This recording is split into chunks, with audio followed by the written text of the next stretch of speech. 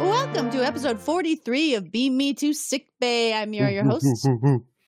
Hello. I'm here with Pace, who's jumping ahead of the queue. Don't I I'm normally introduce I'm hyping McCree's things first? up. I'm sorry you don't want this energy. Excuse me. I do want energy. I would love some energy. Thank you. I'm tired of working at 5 a.m, and I'm also here with McFreeze. Greetings. That's Wilson Overwatch. That's Winton. No, it's me. Winton Overwatch. No, that was Winton Worf. wins a ton. Worf should say greetings. I cannot imagine it. No, I can't see it. Worf has never had that much cheer in his entire life. Worf is filled with joy all the time. Yeah. I don't know about He this. loves it. So how have you guys been? We missed last week because it was a New Year's extravaganza, and now we're here again. We're back to talk about Star Trek: The Next Generation. Yeah. So you guys, have you guys been? This is one of the years of our lives. Did you know that? Yeah, 2023. This is the first episode, I believe, of 2023. Am I making that up? No, I'm not. No, it's you true. are not. Welcome to Man. 2023. It sounds It's so the next futuristic, doesn't it? We started this podcast in 2022. No, Or 2021. actually, Oh my we god. did. Whoa. Yeah. Don't think about that too That's much. weird. I'm Yeah. thinking about this. We It just started feels this like we've been podcast doing. in- It still feels like we've been doing this for like a month to me. Yeah, I know. It doesn't feel like we've been doing it for that long, even though we really have been, which is not a good sign of anything, really. No, it's a great sign. It's It a means good we sign. enjoy each other's company and we enjoy talking about Star Trek and watching Star Trek. Even I if we hate can only Star do Trek. Even if we can only do one episode. No, dude, McFreeze made us watch a clip of Voyager last night, and I'm going to say I hate Star Trek after watching Never mind. that. I love Star Trek after that clip. That was Star awesome. Trek's cool and badass. Why did Voyager exist?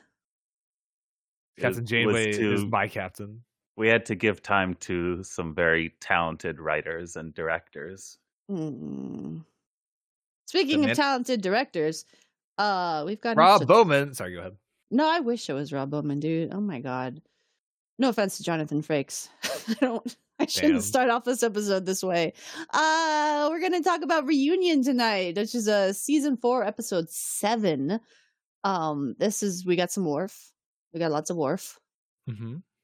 What were we talking about? What was your complaint, Ace, about Worf episodes last time about how it's always some stupid Klingon shit? Well, guess what?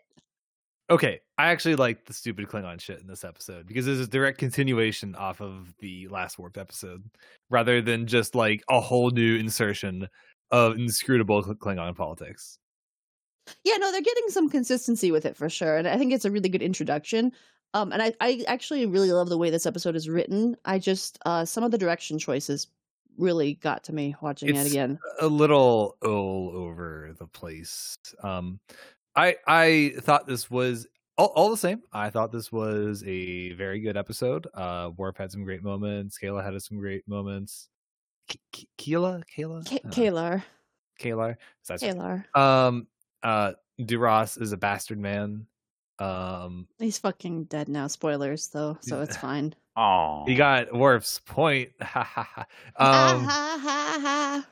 We also like this is the first episode we get to meet Gowron in, and Gowron fucking nails his first performance so hard. Like every time he's on screen, I'm like, yeah, Gowron. I mainly can we spoil the episode? You We already can- spoiled we it. can Whatever. Spoil the episode. Yeah, I think people have probably watched the episode by now if they're listening to this podcast. Hopefully, if you haven't, pause the podcast, go watch the episode, then come back. The big problem I had while watching this episode was that my reaction to it initially was, man, Kalar's a really fun character. I hope she shows up in the future. Damn, Uh-oh. dude. yeah. It's like, man, I really like all this development for Worf and for the relationship between Worf and his girlfriend, who surely is not dead. No! Yeah, they fridge her so hard, dude, and it sucks because she is a great character, and I hate that they had to like bring her back to develop their relationship even further just to kill her off and be like, it's really meaningful because we really loved each other. Yeah. Like, she's actually, like, a really fun... She's a great, like, flip on, like, every Klingon is super stuffy, super serious about tradition, all that sort of stuff. And she's a great, like, flip on that character. She kind of gets sassy with, like, having to be completely devoted to Klingon tradition. Especially, like, in this episode where she's like, oh, do I have to do some stupid ritual before I can talk to you now? Like... It's great. It's like it's a great turn on all of that, and she's just great. Her actress is great. I don't know. It sucks that they fridged her for no real gain here. Well, the reason they did it was to just... Worf has a son now. Like, that's the whole reason that they brought her back. Awful. Is like she had to deliver the son. Worf immediately ships off. Then she had to deliver him. Worf. This is the start of the arc of Worf is the worst father in Star Trek, which I'm excited for you to experience, Hayes. But oh my God, Worf is the worst dad. Well, have you seen that kid? Have you seen his kid stand? I wouldn't be a father to that kid either. He's got the most awkward, like, stance ever. He's only like a year and a half old. Okay. This child who's 4 feet tall is only a year and a half old. No. Look at this nerd right now. Look at this fucking geek. I'm looking. What? He's a baby. Look at him. He's just a little guy. You know what he looks like especially in that jumpsuit? He looks like a Oompa Loompa. He looks like a Halloween, like, costume. He looks like he's in a Halloween costume, which he is essentially, basically. But he looks like he's out trick or treating. I will say too, like, I will spoil a little bit. Obviously, they bring back Worf's son Alexander in future episodes, but they recast him immediately. Like, this actor never comes back as him again. So very sad for this little boy with the weird stand. Well, I'm looking for the quote here that I saw earlier, though. They were talking about, it's kind of a rough time for this kid. He's a little out of his depth here, trying to be a mean guy. He's just this little shy little kid. He's like, okay, now go roar at the other kids. He does his best, I mean, I think that fits Alexander as a character, though, in a way. You know what I mean? Because he hasn't really spent a lot of time around other kids. He's I guess not. I'm bullshitting. He's a Klingon. He should be angry and violent. That's how Klingons are. He's only 75%, so he should be 75% angry. I have a question. Yeah, but his mom is half human, and remember how big of a temper she had in her first appearance. I remember she said, "Damn you, Worf!" What was your question, Hayes? I was going to ask if Klingons work like Saiyans, where if, like, you're half human, half Klingon, or some kind of fraction of a alien race, are you more powerful? Well, Kalar was very powerful, so I'm going to say yes. Okay. Yeah. Yeah, that makes sense. I'm actually going to disagree with that. Kalar was very powerful. Well, okay, listen. Sometimes you get beaten to death by a guy. You're not expecting it. I don't know. Goku wouldn't have lost is all I'm saying. She didn't know how to go Super Saiyan yet. That's true. She hadn't figured it out. She never will now. It's not Dragon Ball Super yet. Let's get into the nitty gritty of this and talk about this episode recap bit by bit here. So this episode, Union, first aired on November 5th, 1990.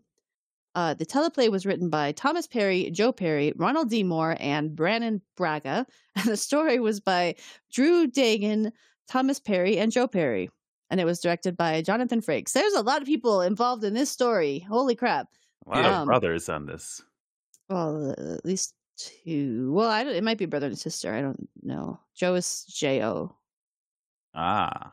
Which is usually the female spelling of Joe, but I don't know. I'm not looking into it. Yin Universe date is 44246.3, Sol year 2367. And as we've talked about, this is the one where Worf is reunited with Kalar, who returns to the Enterprise with their son. young Alexander. And also there's some other Klingon bullshit happening. The other episode that there? Frakes directed, that was the Data's daughter episode, right? That was The Offspring, yeah. So he directed a number of episodes throughout TNG, and this is his second one. The first one was Offspring. I think John Frakes episodes are very good at capturing like specific scenes or moments, but like you were saying, they don't always culminate super incredibly well. Like there's some incredible moments in this episode, but it's very scattershot. Yeah, I think my biggest complaint is that some of the stuff that doesn't need to be is like over dramatized, and it feels very some parts of it feel very like a season 1, season 2 episode because of that. Like especially this opening.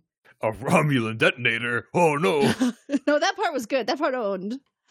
You know how when Gowron found out, his like eyes went, what? That was so good. I love Gowron. So the Enterprise is in some sector somewhere investigating some radiation or whatever when suddenly a Klingon cruiser decloaks in front of them and they're like, what? And this is what I'm talking about. We got the fucking dramatic music ass playing. Like we think something horrible is going to happen. And no, it's just Kayla. She's like, hey, what's up? We got some important shit to talk about. Can I come over? And Picard's like, yeah, of course. And she says hi to Worf also. Worf, who fucking gives the world's biggest stare at this, by the way. He's like, hello, no. It's not true because Gowron is in this episode. Yeah, nobody stares bigger than Gowron. It's incredible to me that Gowron is, like, I guess at some point, more of a character, because my entire impression of this episode was, oh, he's the guy that's not Duras. Yeah, I mean, early on, because we know Duras. We had a whole episode about Duras and how big of a piece of shit Duras was. But Gowron, like, you can't cast an actor with a glare like that and not bring him back. Is Gowron Mania coming up? Should I be excited? Well, I mean, he's the leader of the Klingon Empire at the end of this episode, so we do see him. They really don't dwell on that, by the way. They don't dwell on it too much, no. And I don't think he actually shows up too much in TNG, not that I remember anyway. I don't know, I kind of blank over a lot of Klingon episodes, but I know he shows up quite a bit in DS9. Yeah. There's a lot of Klingon shit in DS9 that occurs. So yeah, Picard asks Worf to go to the transporter pad to greet Kalar, and he's like, I must ask, Captain, that you let me send somebody else, as my shame might offend her. And Picard just immediately like calls his bullshit out and says, hey, you're a member of this crew, and you can't go into hiding every time a Klingon ship appears. And Worf's like, all right, I'll go get her. I withdraw my request. I thought this was a good callback, too, to the first Kalar episode where Worf gets pissed off about working with her and says basically the same thing and immediately also withdraws his request then.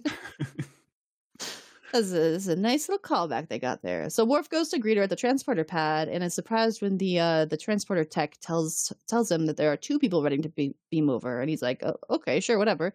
So they do, and Worf is shocked to see one of them is a very young Klingon child. What? Super awkwardly.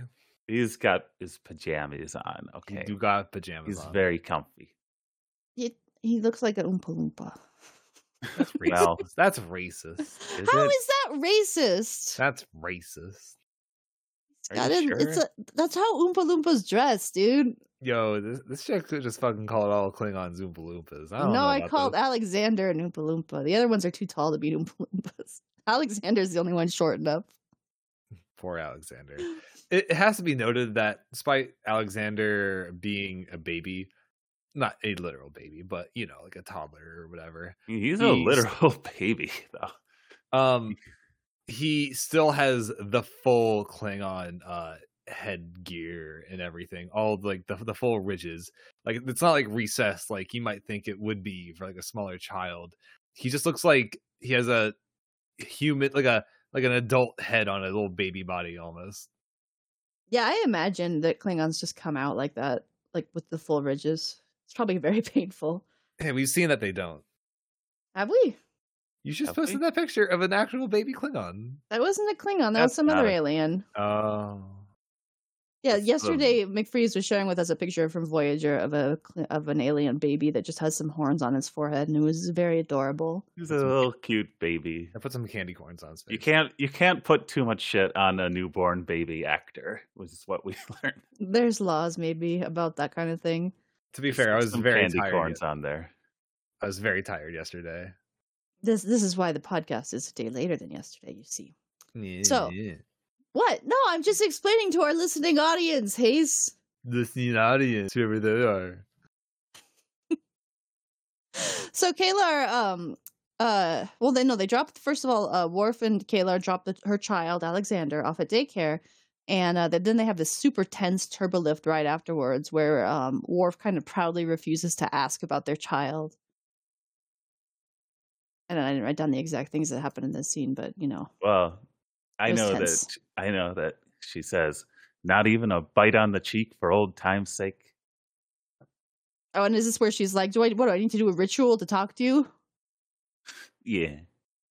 Kayla, get his ass. Kaylar informs the Enterprise crew that the Klingon Empire is on the brink of civil war as two factions are trying to seize control.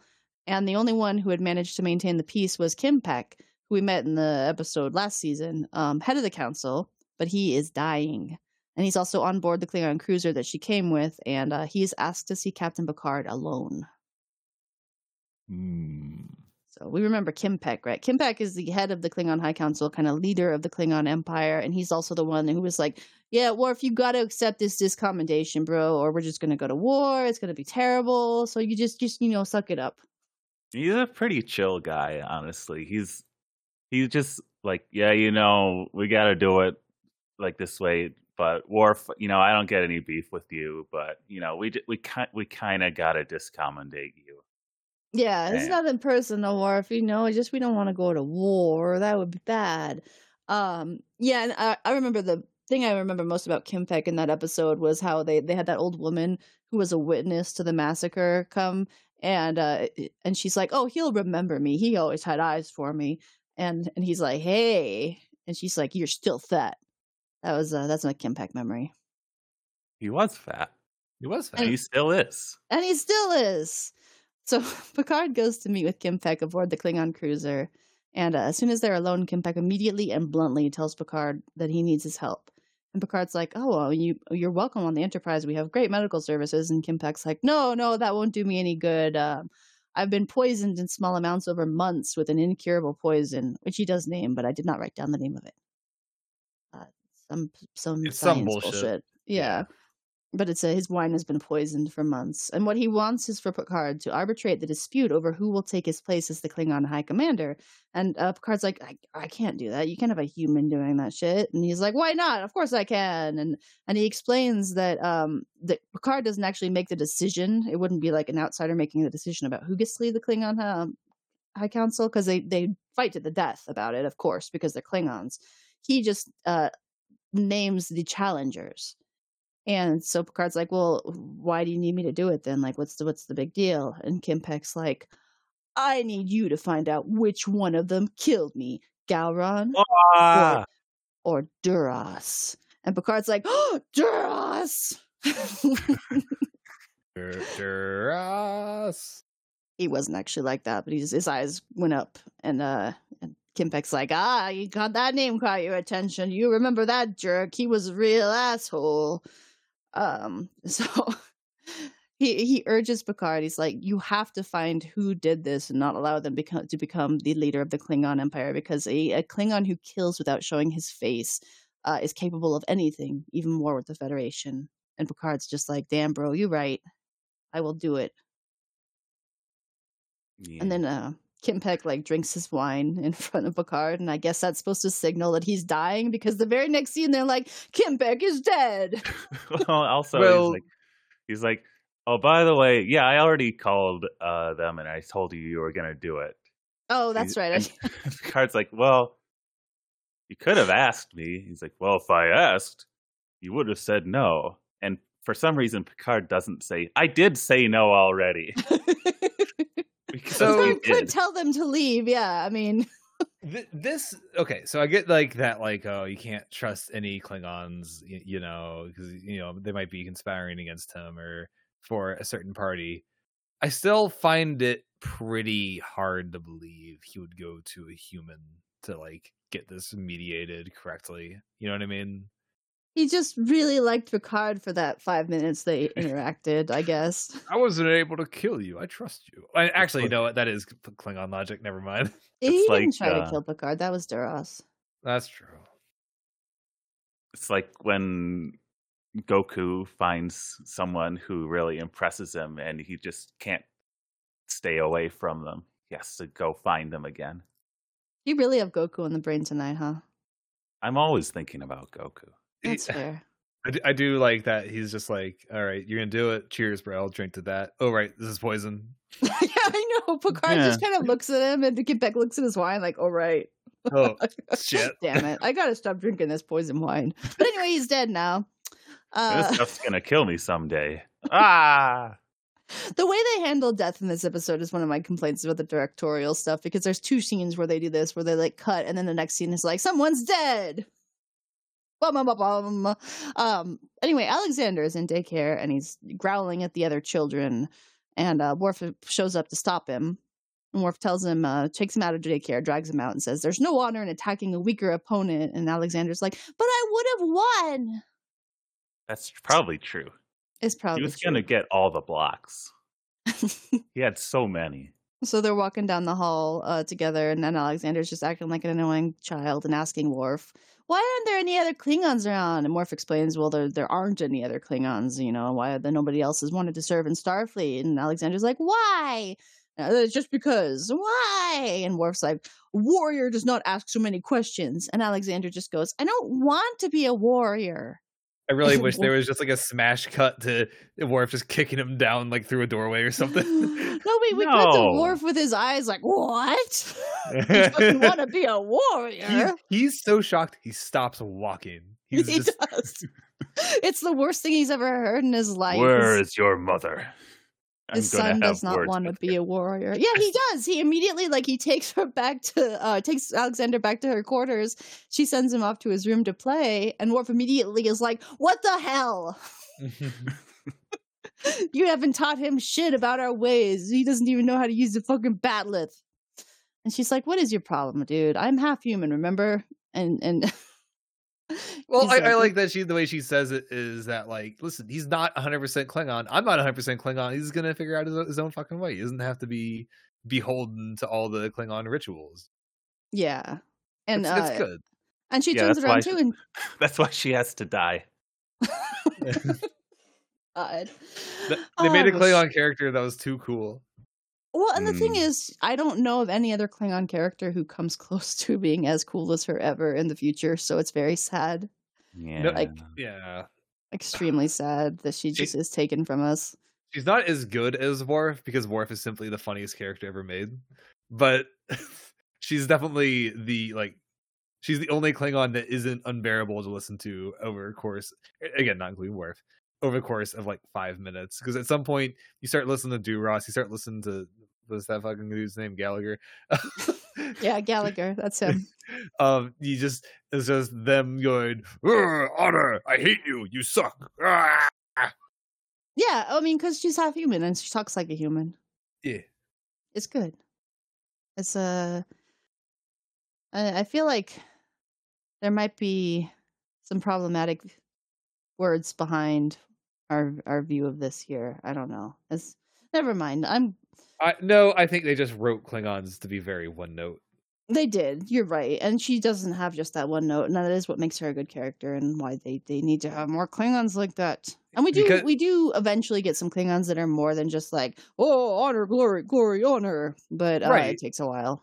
I like that she's both you know, I think she treats Klingon stuff seriously enough that is a part of her in a sense, but she's not beholden to it in any capacity at all, which is interesting. Yeah, that's what makes her cool. And because she's the ambassador. She's the Federation ambassador to the Klingon Empire. So obviously she isn't Klingon stuff, blah, because she's around that, you know, and she tells and she tells someone in this episode, I forget who, was it Duras, that she serves the Empire in her own way. Right. Or was it Gowron? I don't know. She told that to somebody. She tells that to Gowron, yeah. Yeah. I miss her already. But she turns this around on Worf while he's yelling at her and says, "Hey, you're awfully concerned given that you won't even like ask about how he's your son." And he's just mad that she didn't tell him. And she's like, "Yeah, I know I was torn about it. I wanted to, but you would have just demanded we take the oath." And he's like, "Well, I also can't acknowledge Alexander because he'll suffer my dishonor as well as his children will." And that brings up Kalar being like, what happened there? That's so unlike you to accept that, you know? Like, I know that there was you challenged it initially. And he's like, "Yeah, but I didn't have all the information and I dropped the challenge." And she's like, "Yeah, but why? I can't imagine you ever dropping the challenge." But the conversation is interrupted by a hail from Riker to the bridge.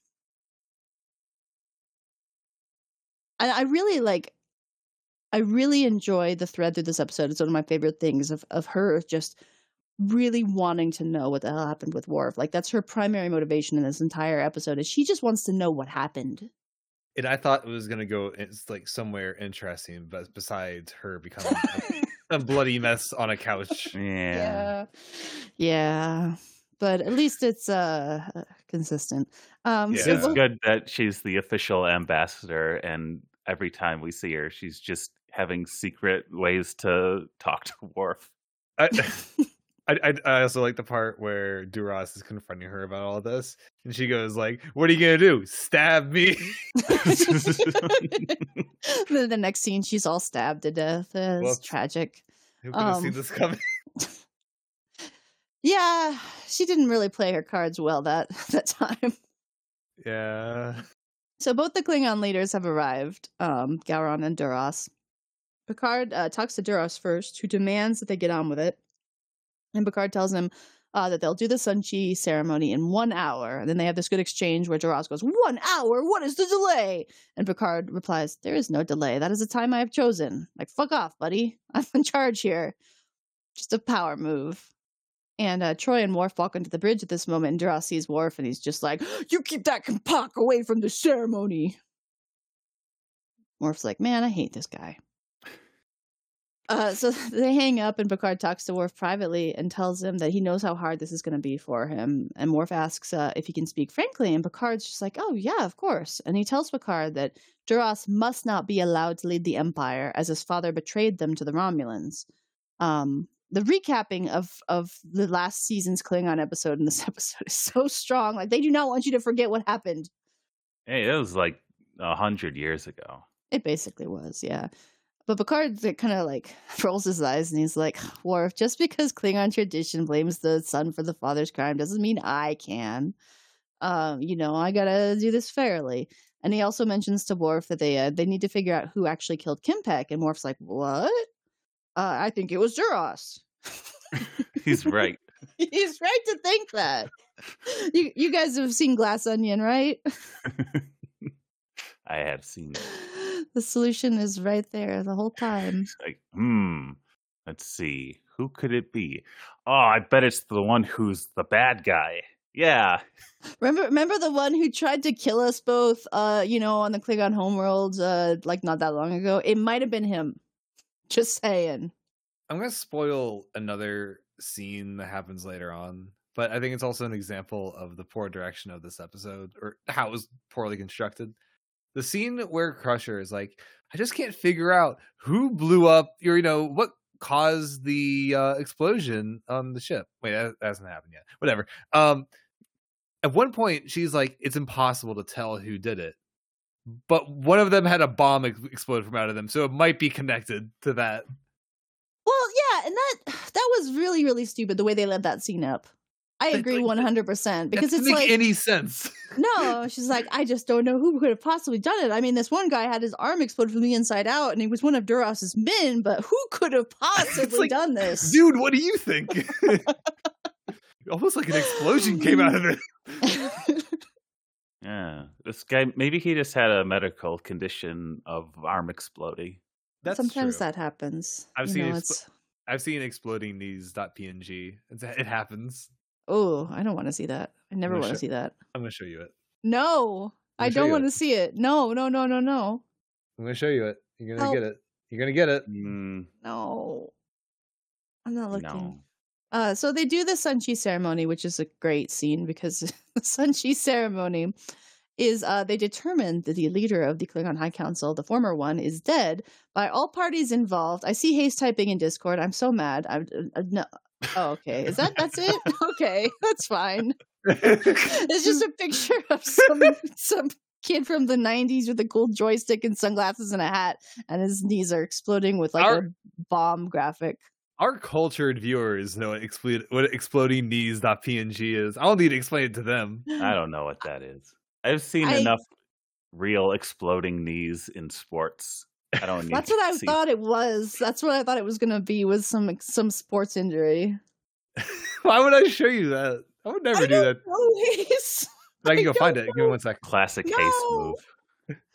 Anyway, the Sun-Chi ceremony. So they need to determine that Kimpek is dead. So all parties involved, Picard, Duras, and Gowron, they all have their Klingon pain sticks here. Remember those? We got some Klingon pain sticks. And they just all take turns shocking the corpse of Kimpek to make sure he's dead. It's very good. We all have to do it, by the way. We can't just do this once. We got to make sure he's not tricking us. I'm also going to complain about. I'm going to complain about this actually, though. They all have pain sticks. What do pain sticks do? I don't fucking know. Probably fucks with your nerves real bad. Even if you die, if you fucking put a bunch of juice into someone's nervous system, they're gonna like seize up or something. Yeah, but he's not gonna scream because he's dead. I think that's what they're testing. But he doesn't even move. He just has like a little glow effect on his big old belly. I mean, maybe Klingons just go rigor mortis very fast. I don't know. He was too fat to move. Oh, that I'll accept that. It would just make him jiggle more, I would think. I don't know. They come shuffle in his final moments.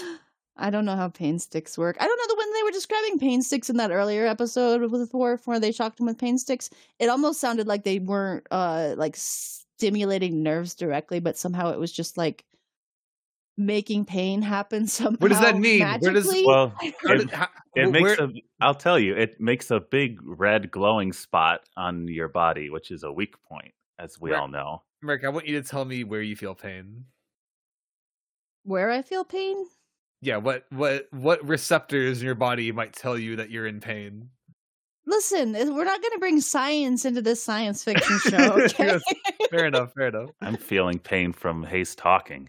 Oh. Damn. Get his ass. No.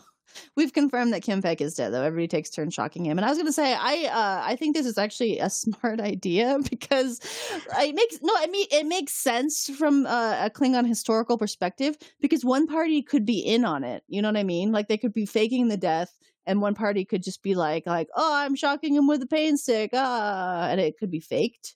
So if all of them shock them with their own pain sticks, then they all know that he's dead. It makes perfect sense. It does.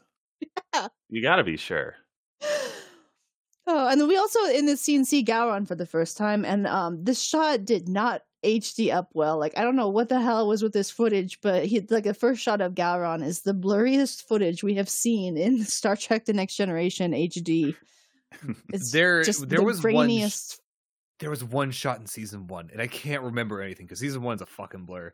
But there was one shot in season 1 where it was, I think, even grainier, where it just looked like a VHS shot. Yeah, there was. I think that might be season 2 even. Okay. I remember what you're talking about. It wasn't just like a shot. It was like a whole scene where they lost the footage or something. Yeah, and it was and it wasn't just like a close up. It was like a kind of far out shot, and it just looks like it came straight off the world's worst VHS copy. Yeah, well, that's all they had around. Unfortunately, nobody kept those season 1 tapes. But Gowron does clear up after this one scene for some reason. So after they all shock the corpse, Duras demands they hurry it up. But Picard says that they will proceed according to Klingon law and meet later on the Enterprise. And he says, no, not later, now, Duras demands. But an explosion happens behind them, knocking a bunch of Klingons over. This guy really wants to be the leader for some reason. He's really in a hurry. Yeah. So Worf immediately after the explosion goes to see if Kalar is okay, saying like, I haven't gotten your report about the explosion yet. but she's like, "Oh, you just cared about me, didn't you?" And he's like, "Yeah, I wanted to make sure you were safe." I'm paraphrasing, but this is a really cute. No, he's like, well, I am the security officer. Oh.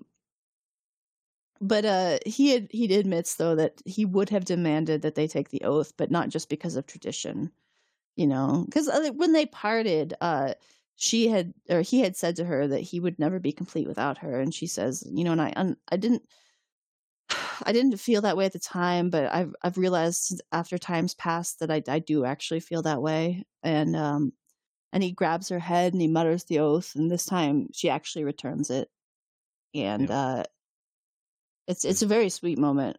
It was at this time where I realized, I never really heard of this character much. Uh-oh. What? With Kalar, I realized that. Wait a minute, she's saying that she's going to marry him, but I haven't heard of this Kalar character that much. Oh no. That's probably not a good sign. But surely they wouldn't kill her off this early, right? Well, it's okay because Worf says, "Actually, hold on, no, let's not get married because I'm all humiliated and stuff. I'm cringe now. I cannot be that child's mother." Yeah, after they exchange the words, he's immediately like, "Oh wait, take backs. I don't want it." Count. And she's like, I cannot accept Alexander as my son because of the discommendation and the shame and whatever. And she says, "Well, if you can't be his father, at least be his friend." And Worf's like, yeah, okay. Kalar, the High Council has deemed that I am unbased. Aww. So Picard's still trying to delay this meeting so that they can investigate Himpek's murder and also now this fucking explosion. And he asks Kalar how they can do it, and they turn. She reveals to him that there's an antiquated form of the ceremony that's long and drawn out, and he can use that. It's allowed. And he's like, "Yeah, dang, yeah."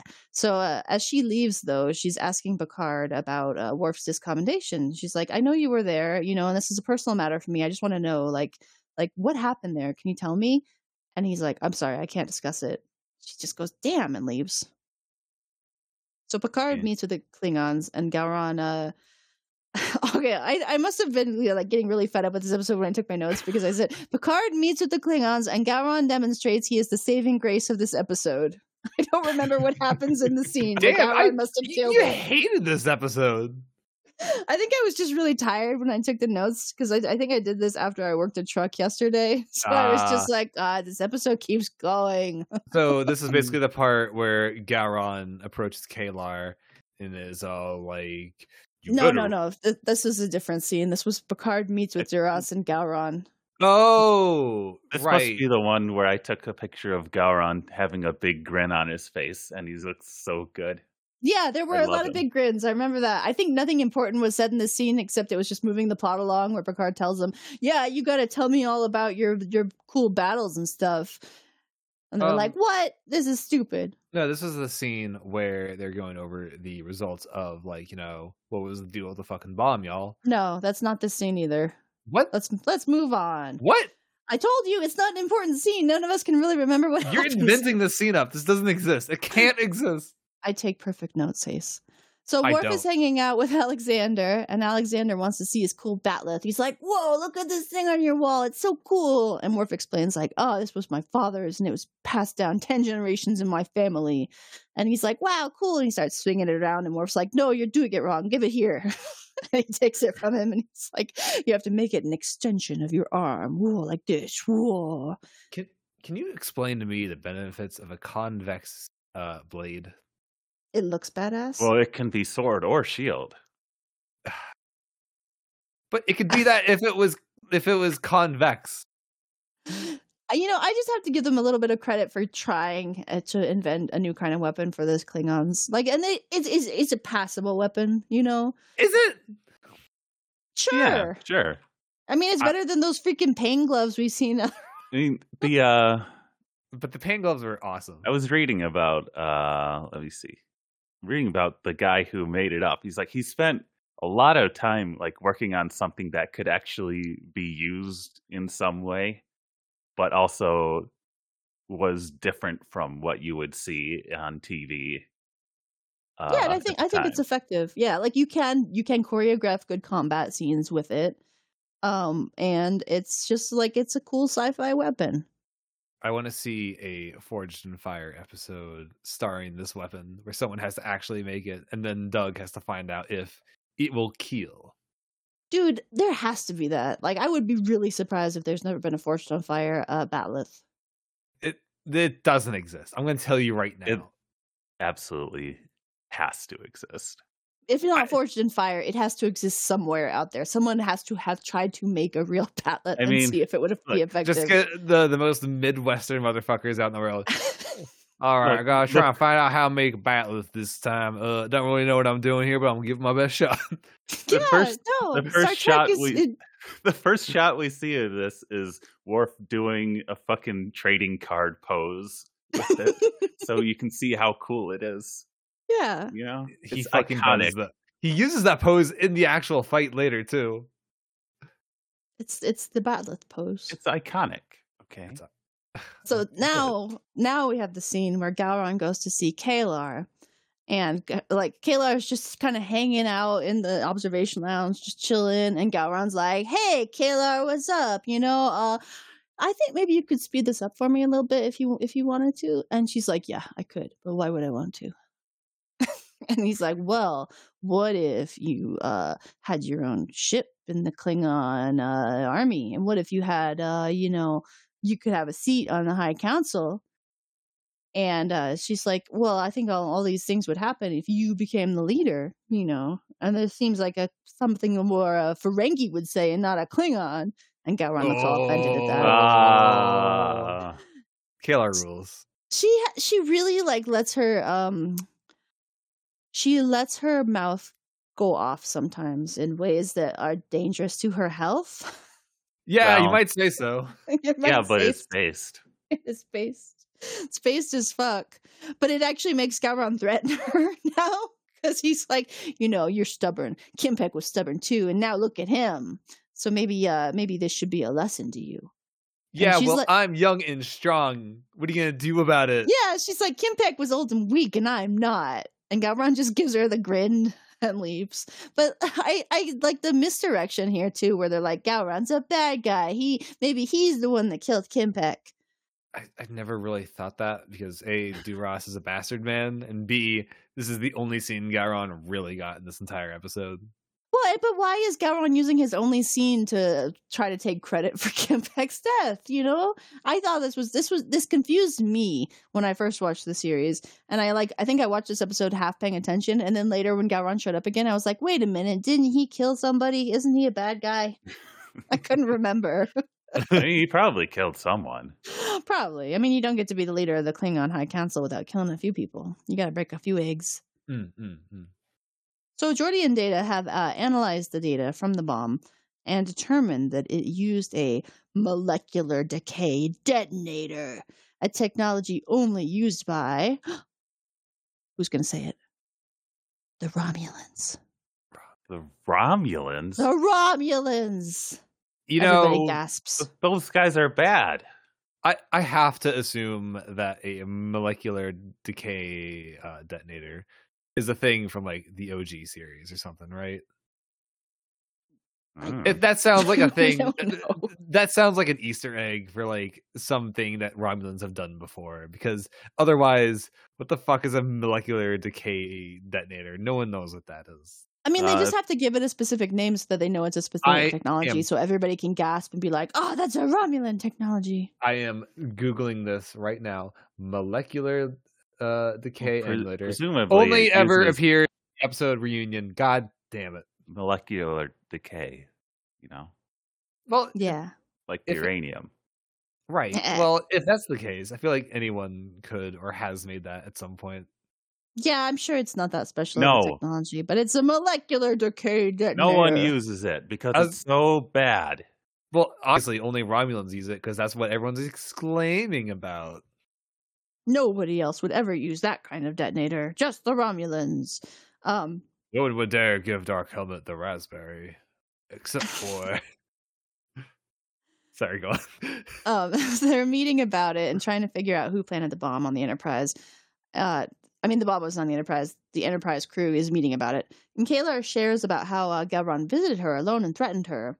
But Worf is just sitting next to her and he goes, "Oh, no, it must have been Duras." And she says, "Well, why?" And he just goes silent and he can't answer. And Picard tells her that they have had prior dealings with Duras, which suggested him to be untrustworthy. And then she asks for specifics and he just says, "No, you don't get any." But Picard asks Worf to accompany him to the next meeting, and Worf's like, "But if I show up, they're going to be horrified. They're going to be my presence will be very disruptive." And Picard's like, "I know, that's what I'm hoping." Doom, doom, doom. Picard's doing a plot. So Kaylar is. There should have been an action sting there. It's a very action sting. It's an action movie line right there. But I'm me being there. It's only going to cause problems. I'm counting on it. So Kaylar at this point is dying to know what's being kept from her because she knows something big is being hidden from her. No, figuratively dying. Not literally yet. But so she's like going through in her quarters all of the ship's public logs, trying to listen to each of them one by one, trying to figure stuff out, doing some detective work. So good luck to her. I'm sure she'll be fine. Meanwhile, Picard meets with the Klingons and tells them that there will be a recess while he considers their petitions, but he wants to ask them about their bomb investigation results in the meantime. And Gowron says, "Oh, there's nothing to talk about as the investigation turned up nothing."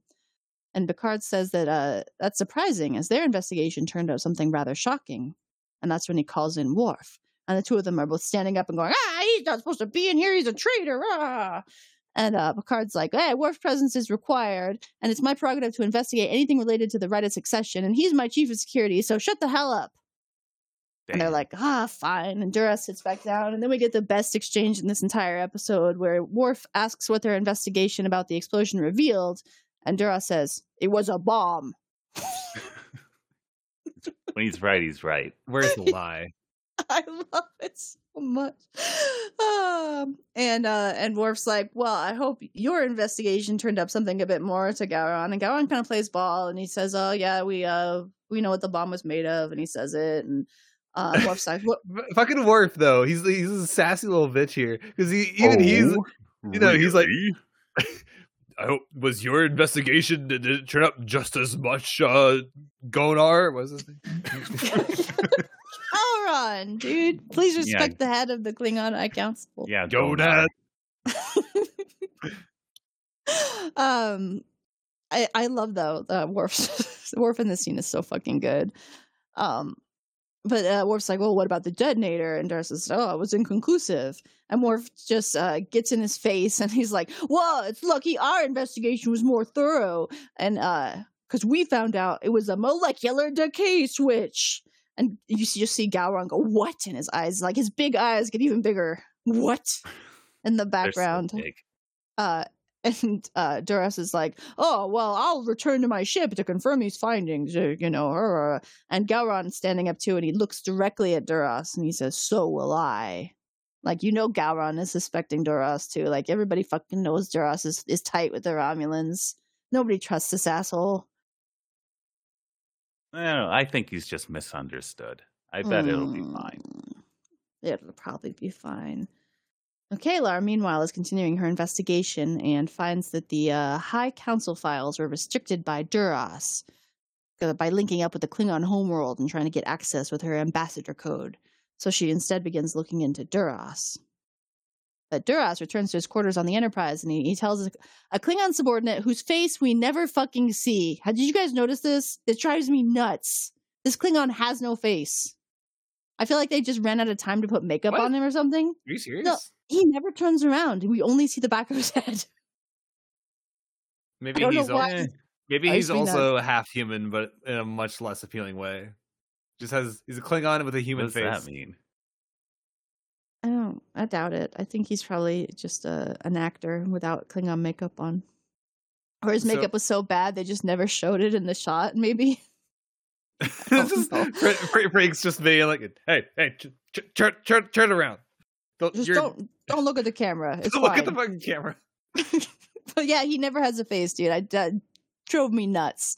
But Duras, it's like, "Oh, we gotta prepare to return to the ship." But he finds this guy looking at a monitor, and the Klingon tells him, yeah, there's a message from the homeworld showing Ambassador Kalar is looking into things she shouldn't be.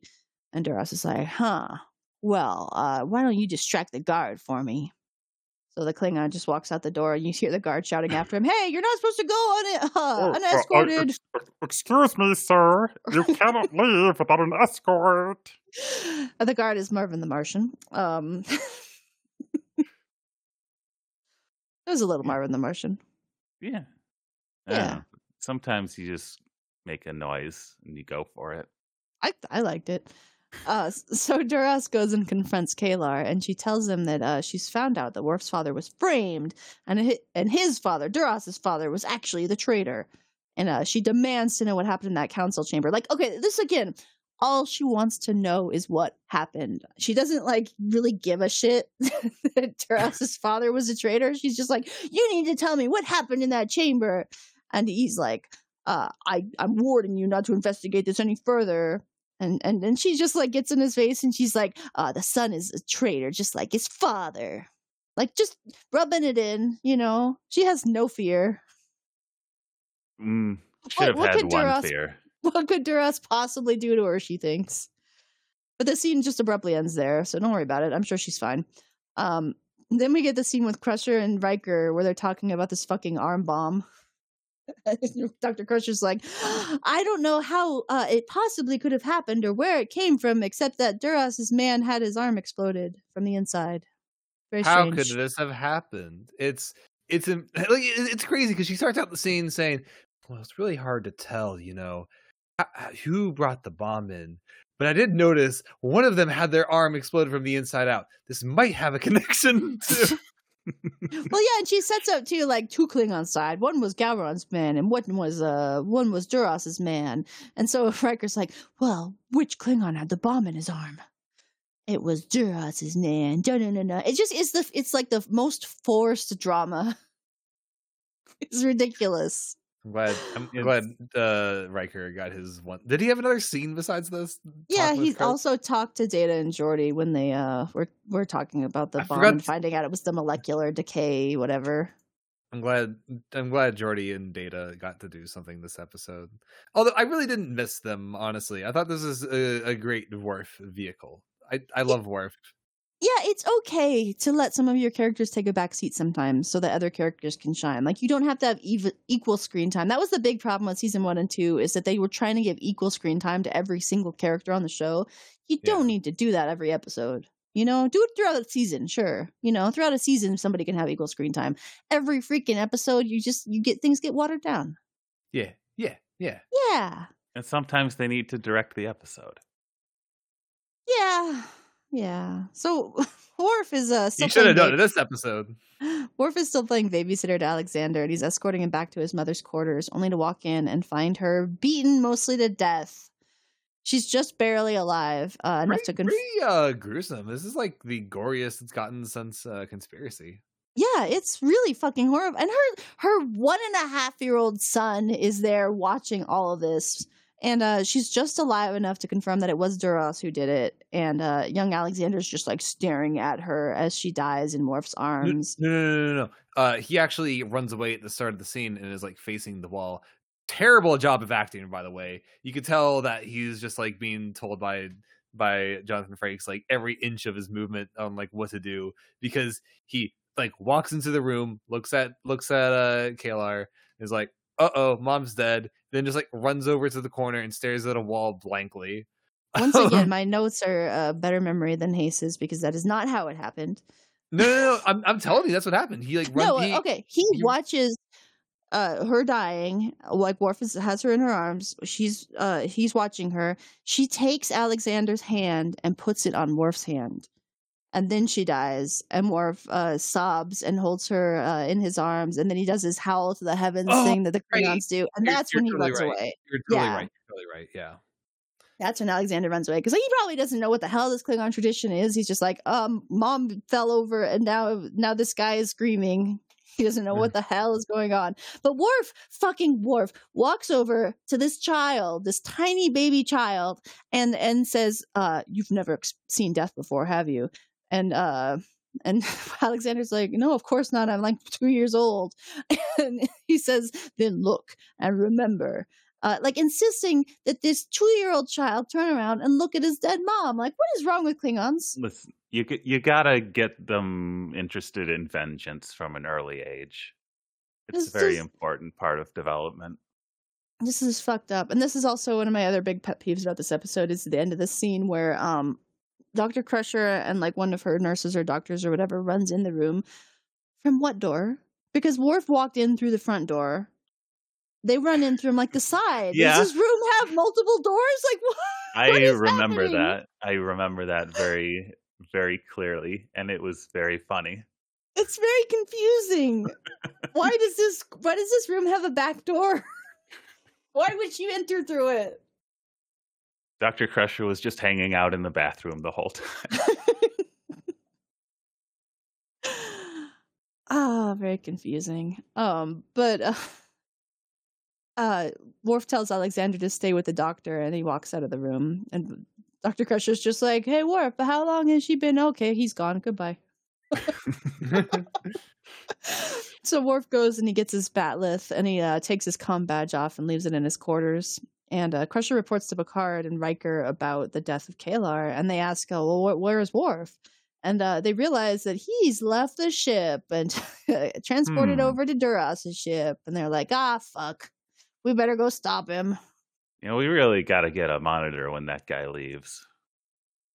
You'd think somebody would have some kind of alarm or something, tell somebody that he's just transporting over to another ship. But again, they trust everybody on this ship, so it's fine. So on Duras' ship, Worf comes in there. He's escorted by one of Duras' men, and they're like, "What are you doing? I'm supposed to be here." Okay, hold on, because there was one important thing that I didn't mention, which is that Worf goes into his own room, and he's looking. He's like, "I got all these weapons. I gotta pick which weapon I like the best."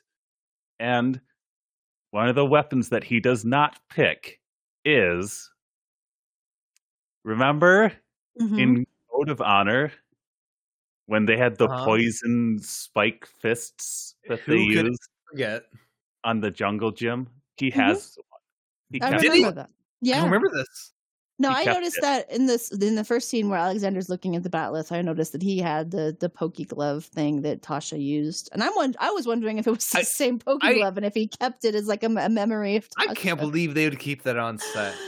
Why? It's a cool glove with nails in it. I mean, you can't just throw it away. Yeah, somebody spent a lot of time putting all those nails in that glove. Someone put tens of minutes into that. Yeah. They sprayed it with spray paint real good. But yeah, Worf does have that in his quarters. It's good. I'm glad you brought that up, McFrizz. I meant to earlier. So they go onto Duras' ship. Duras is like, "What are you doing here? You're not supposed to be here." And his man is like, "He's here to claim the right of vengeance." And Duras is like, "You have no rights here." He's like, "But Kalar was my mate." And they all kind of gasp, and Duras takes the sword off the wall. This is another hint that maybe Duras is bad. It's that all of his own guys don't care that this guy's coming to kill him. They're like, "Yeah, he can kill. That's fine. That's in the rules." I mean, that's a normal Klingon thing, I think, though. Like you gotta have that honor. That there's that code of honor that they have. Oh, well, this Duras guy don't have no honor. That's what we're learning. He doesn't, but his men does, because you can't have a whole Klingon ship with no honorable men. I could do it. So Riker and Data go after Worf, which is another stupid bit in this episode. It's like, we gotta dramatically go after Worf and stop him.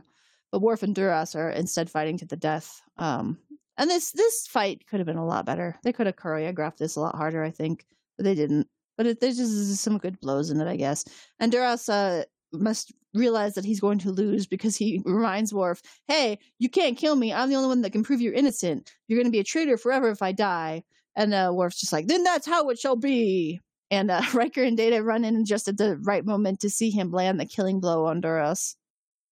Oh yeah, this is also where you see that the Batleth was supposed to be just like Worf's special weapon for just Worf, because Duras just has a regular sword that is lame and boring. He just has the most regular ass sword. By the way, I know obviously you can't hit each other with sharp objects. Bad idea. But these weapons could not be any more dull. They're like squared off at the side. You can you know, maybe on a blurry VHS on a blurry station, you can't really tell how dull these weapons are, but it is painfully clear here. I can't believe that they would act with dull weapons. That's fucked up. I'm bullshit. You know what I'm saying. It made you suspend your disbelief. They were so dull. It's like they're hitting each other with like Playmobil toys.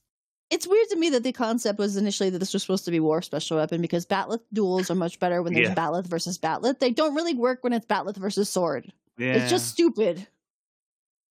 Then everyone gets to use them, so maybe we'll love Batleth later. Maybe this is why every Klingon uses a Batleth from here on. They're like, damn, fucking Worf owned. Yeah. Swords suck. Worf killed Duras' fucking ass. I want to get one of those. I'm going to replicate one as soon as I get home.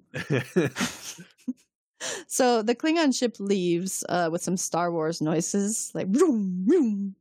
And Picard is just scolding the hell out of Worf. He's like, I'm so disappointed in you, young man. You ruined your career. There's going to be a reprimand on your record. I just can't even look at you right now, Worf. Get out of here. Can't even with you. But he goes to leave, and he actually stops him and says, but don't you think now is maybe the time for the truth to come out about your father, since you only accepted this Cis commendation to protect Duras' name, and now Duras is, dead? And Worf's like, well, the entire High Council had a part in that lie, and they're not easily going to tell the truth about it. But one day, that day will come where I can return to the Klingon Empire or whatever. One day. So this is actually where I don't like the part of the plot happening in this episode, because it is a continuation of the last Worf episode we had. And now the main through line to that, to the High Council, that being Duras, is now dead. And Worf is basically just saying, maybe we'll get wrapped up one day. Oh, well. We'll figure it out later, somehow, somewhere. Yeah, Worf doesn't seem that concerned about it, honestly. He's like, whatever. At least I got to kill Duras. I got to avenge Kalar. I was actually just doing a little, I did do a little reading about Kalar. And apparently the entire reason they killed her, and even Michael Dorn didn't want her killed, was so he would be mad enough to kill Duras. The definition, they fridged her. The definition of fridging a character. Yeah, they fridged the fuck out of her. They did this so often in media for so long.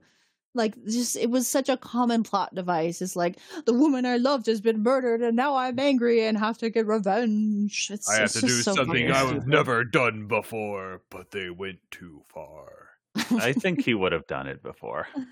I'm gonna say he probably would have done it. But it wouldn't have felt as justified to the audience, because you have to be like, oh yeah, he killed his love. You gotta murder him now. Yeah. So we have one last scene in this episode where Worf explains to Alexander that he's shipping him off to his good human parents, who we miss terribly, and they should come back. And young Alexander says, "Are you my father?" And Worf says, "Yes, I am your father." And then we ship Alexander off. Goodbye, Alexander. I was about to say, I love you, son. I love you so much. I'll go live with my fucking parents. Go away. Yeah. It'd be like that. It doesn't really... I actually also really don't like this ending. The entire through line of this episode for Worf at the end of the day is coming to the start of this episode is him not really acknowledging his son, or he doesn't want his son to know who he is, or what their relationship is. And at the end of the day, he does go through with saying that he is Alexander's father. He accepts kind of parenthood of his kid.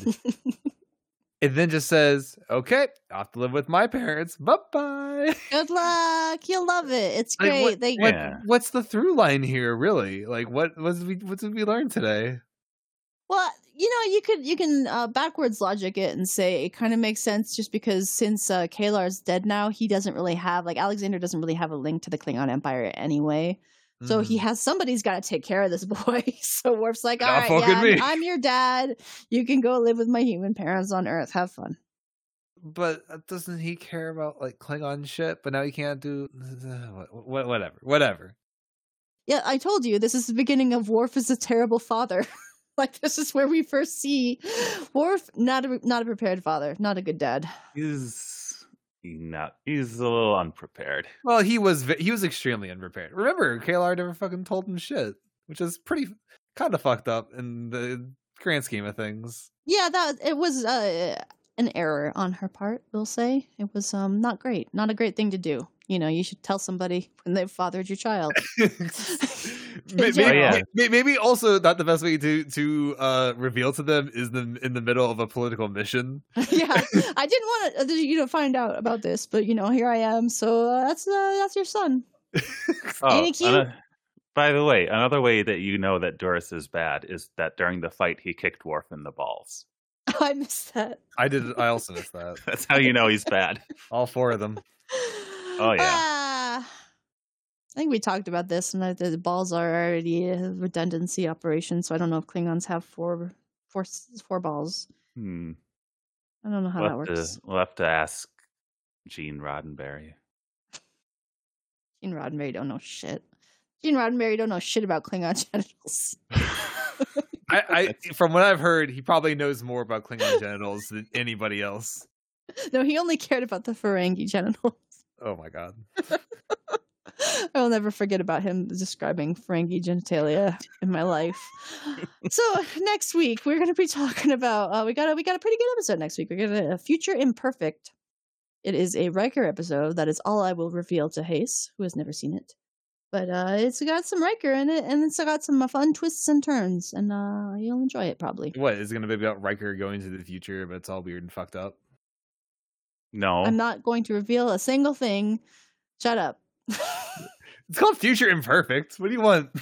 Well, that's a grammar joke, okay? It doesn't have anything to do with anything. Don't worry about it. All right, I'm not going to worry about it.